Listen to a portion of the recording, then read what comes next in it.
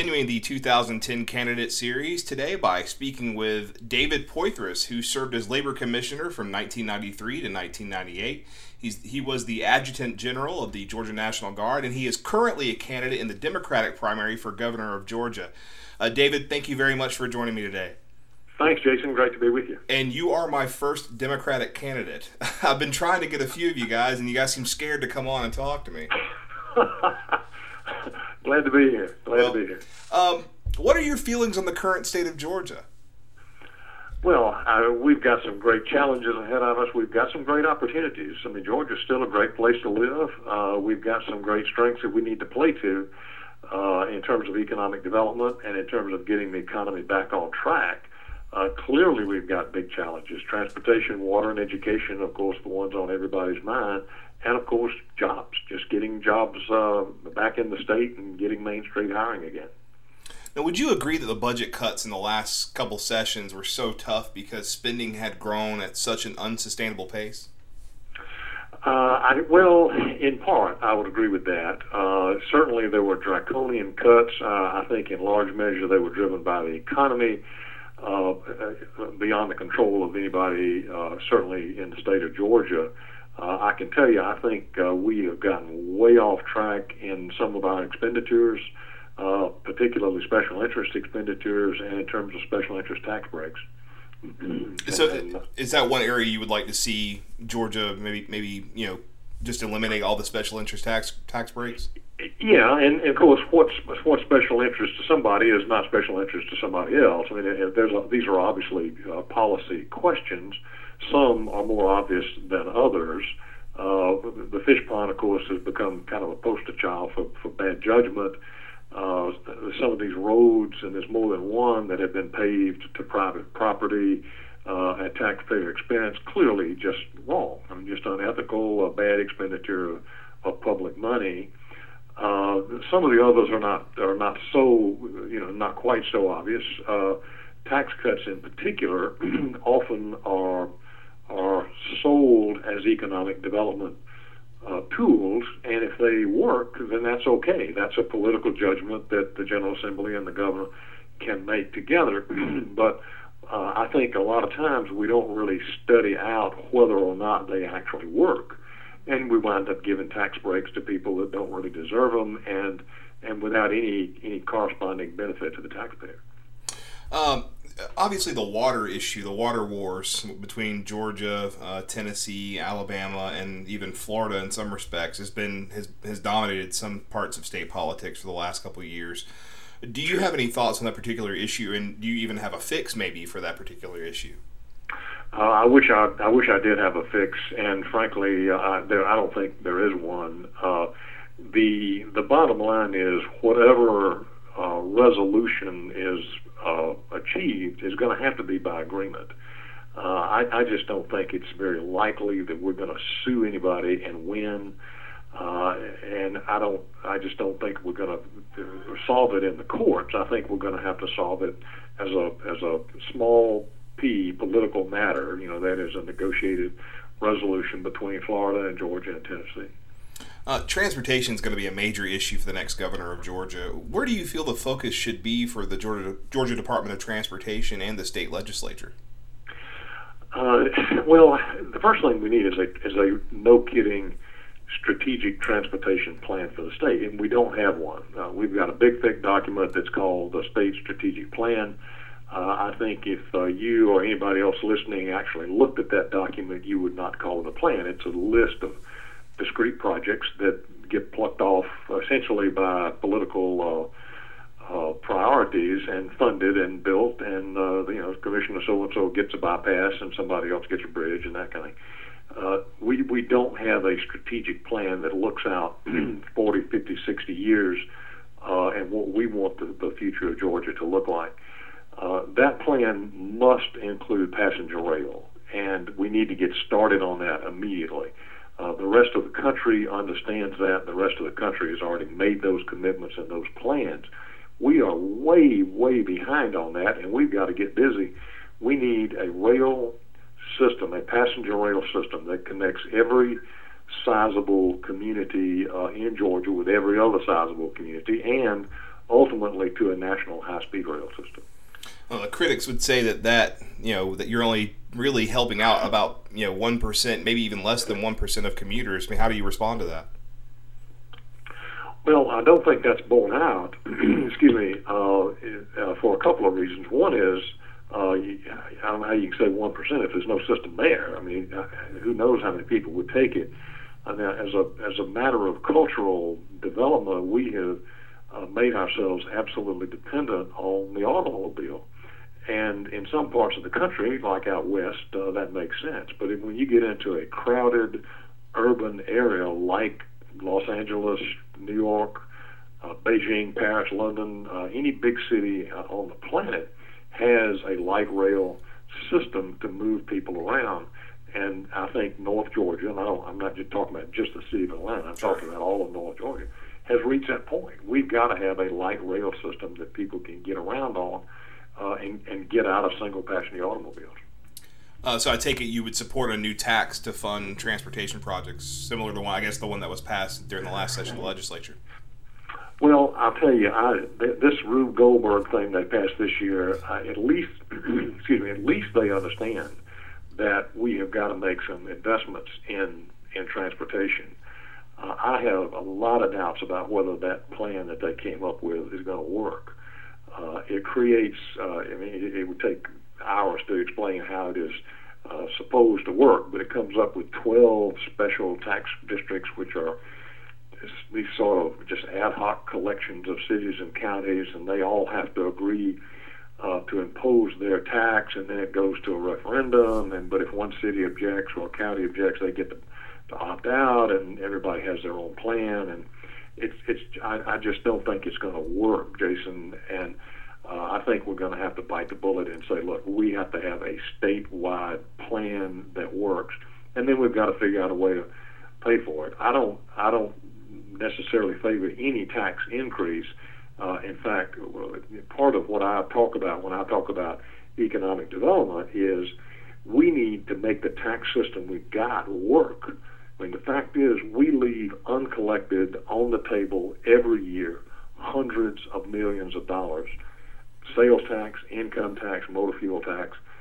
If we had an efficient, fair tax revenue department, we could go a long way to balancing the budget without even having to talk about a tax increase. Now, your campaign has said that you have the most experience necessary to lead Georgia. Why, with a former governor in the Democratic field, do you think you're the most experienced? Well, because my experiences have been successful. I mean, Governor Barnes, he was indeed governor, but I don't think many people would argue that it was successful. He lost his reelect. He polarized the state. He had a very divisive style of leadership, made everybody mad. That's not good leadership. He is a smart guy. He understands the technicalities of government, but that's not what leadership is about. My whole career has been a series of turnarounds. I didn't plan it that way, but I turned around the Office of the Secretary of State. I turned around the Revenue Department at a very early age. I turned around the Labor Department, and when I was the Commanding General of the National Guard, we had 9/11 very early in my tenure, and I had to fundamentally change that organization almost overnight. So I've had a series of successful executive experiences, and I don't think Governor Barnes can say that. You've also talked about restoring some of the cuts to education, ending furloughs, as well as working on solving transportation and water problems, which we've already touched on. How are you going to accomplish this without drastic tax hikes? Well, two ways. One is I mentioned a minute ago, and that is to make our tax collection system more efficient and more fair, and collect the tax that's due, much of which is due from out-of-state companies. Most of it is due from out-of-state companies. So we're not talking about beating up our own people. We're talking about money that's due to us from folks in California and New York and whatever. And then second, and I will say that the General Assembly has actually signed up to this as well, we need to reevaluate and redesign our entire tax system in the state.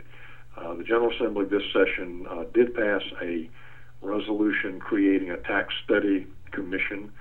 I don't disagree with that, and some parts of it I disagree with. But basically, they understand, and I agree, that our tax system has not had a thorough overhaul, a thorough checkup and shakedown for probably 50 years, and it's time we did it in the light of the 21st century.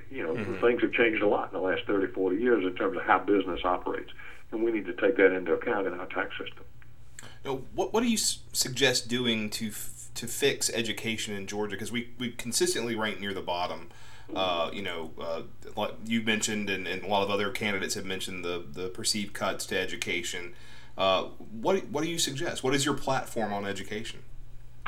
Well, there are really two pieces to it. The first thing we have to recognize is that teachers are not the problem. The No Child Left Behind legislation, which was and still is a massive federal invasion, so to say, of public education in this country, is premised on the idea that teachers are the problem. The whole thing is we're going to punish teachers financially and school systems financially unless kids make a certain score on these tests. Well, the obvious premise of that is it's the teacher's fault, and if the teacher would just behave and do right, all the kids would be geniuses. Well, that is simply not true. I don't think if you think that through, I don't see how anybody could sign up to that. My mother was a public school teacher, and I just know better. We have a leadership problem. We have some management problems. But teachers themselves are not the problem, and beating up teachers is just not the answer. The second thing that I am absolutely committed to, Jason, is this, and that is committing the state of Georgia educationally to educational technology. Now, a lot of our counties, not a lot, but several of our counties have done that. Gwinnett, Chatham, and others, Cobb, have come out of pocket, so to say, the money to put top quality educational technology in the classroom, but not all. And the state needs to step up to that, because that is the future of education. That's the world that kids live in, and that's the world they're going to live in the rest of their lives. And unless we speak to them in a language that they understand, in a medium that they understand, they're not going to pay attention, and they're not going to learn what they have to learn to be successful. And that really is the goal of education, is to make kids successful in the real world. Healthcare is going to be a huge issue. It's been a huge issue at the national level, and Republicans do plan on running on healthcare coming into November. The healthcare bill passed at the national level this past March is going to expand Medicaid, and it's going to result in a huge budget shortfall for Georgia. How do you address that? Well, I'm not completely sure that is in fact the case. You hear conflicting analyses of that. Clearly, the bill does expand coverage. My understanding is it also increases the federal match from, I think, 60% to 90% for a period of 4 or 5 years, and then supposedly there's some other economies that kick in later on. So I'm not sure I would say it's a foregone conclusion that there's going to be that big a hole. Clearly, though, the state is a participant in the Medicaid program at some level, some percentage of participation, and that's just one of the things we signed up to as a state, and one of the things that we'll have to fund if we're going to stay in the Medicaid program. Now, I can tell you that's optional with the state, and there's a good bit of flexibility in those programs in terms of scope of benefit and indeed scope of coverage. So it's not purely a matter of just coming up with the money. Mm-hmm. It's another opportunity for good leadership, I'd say. So Governor Poythress would not support a repeal of the national health care bill? I don't think so. You knew you were going to be asked that question going in. I know you knew that. Yeah. And I would say no. At this point, I would not. I think the law has passed, and I think a lot of the rhetoric about it was way overblown on both sides. I think we are now beginning to see what the law actually does. And I think, there's no question it does some things that are good for the American people. Eliminating pre-existing conditions, I think, is something that practically everybody with any sense of how insurance coverage should work would agree to. I mean, the economic impact of that, not just on the individual, but on the entire business structure of the country, is very, very significant. So that's just one example of parts of that bill that are not. I mean, it's not like every single thing about it is terrible. I think we need to give it some time, see how it works. Is it a work in progress? No question. Is it going to have to be changed? Absolutely. But an outright repeal, I think, is not only would I not support it, but I think it's completely out of the question politically. It just ain't going to happen. Polls show Roy Barnes with a large lead in the Democratic primary, some more than others, depending on the poll, but all show Roy well ahead of you. Why are you still running when Roy is obviously well-funded for the primary campaign? Well, there's no question that Governor Barnes has more money than the rest of us put together. I mean, he could write a check for more than the rest of us can put together. He has extremely high name recognition. His favorables are not that high. I have seen polls showing him over 50%. Most of them show him well below 50%. That is almost a deadly combination. He is almost like an incumbent in a runoff. That is high name recognition, relatively low approval rating. That usually is a deadly combination. I think the people of Georgia want a new kind of leadership. I think they're looking for a leader like me who leads, who does not polarize, but who brings people together and identifies the target and say, follow me. We're going to take that hill. We're going to build a transportation system that works. We're going to fix education. We're going to have a fair system of taxation. I think people in Georgia are hungry for that kind of leadership, and that's what I bring. Well, what's the main difference between you and Roy Barnes? I think what I just said. I think it's our style of leadership. Roy is a smart guy. I would absolutely never argue that. But he has proven to be a divisive, polarizing kind of figure, and I don't think that's changed. There's no reason to suppose that it has. And he made everybody mad. He made the teachers mad. He made the law enforcement community mad. He made the real estate people mad. And you can't lead like that.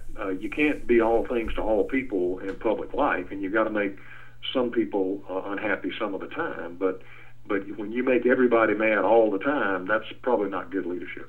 Well, do you have any final thoughts for our listeners? Well, I do. Basically, extending on from what we talked about a minute ago, I think people in this state are looking for real leadership, new ideas, new imagination, and a leader that is absolutely committed to the people and whom they know they can trust. And that is why, Jason, I have made that jobs pledge. I've made this solemn public promise in writing. It's on my website. I will not take a salary as governor until I bring unemployment from where it is now, 10.5%, to 7%. It's not so much about the money, it's about the people of Georgia knowing that the governor is on their side and not up there trying to line his pockets or fund his retirement system. But no kidding, committed to the people of Georgia and their jobs and their economic welfare. And that's the kind of leadership I'll bring. Well, where can we find you on the web? Do you have a website? You have Facebook and Twitter? I do. All of the above. It's Poythress4governor.com. It's Poythress 4governor, all spelled out, .com. Well, David, thank you very much for joining me today. I appreciate it a lot. And July 20th primary, Democratic primary. Early voting begins when? In a couple of weeks, I believe. On the 17th of June. Okay. 7th of June, sorry. 7th of June. So it's right around the corner. It's right around the corner. I didn't realize it was coming up that fast. Well, best of luck to you. I wish. Thank you, Jason. Always good to visit with you.